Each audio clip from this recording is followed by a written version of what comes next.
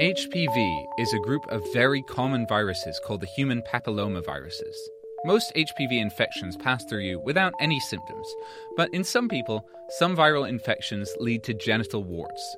A doctor can usually diagnose this by a quick examination, and you can treat them with a cream, or with surgery or by freezing them. Other HPV infections can be more serious, and put you at risk of different types of cancer. Cervical cancer, in particular, is nearly always due to HPV. Testing for it means a cervical screening. The NHS offers this by invitation to all women and people with a cervix aged 25 to 64. There is a vaccine for HPV. And starting in September, all school children aged 12 to 13, no longer just girls, will be offered the vaccine.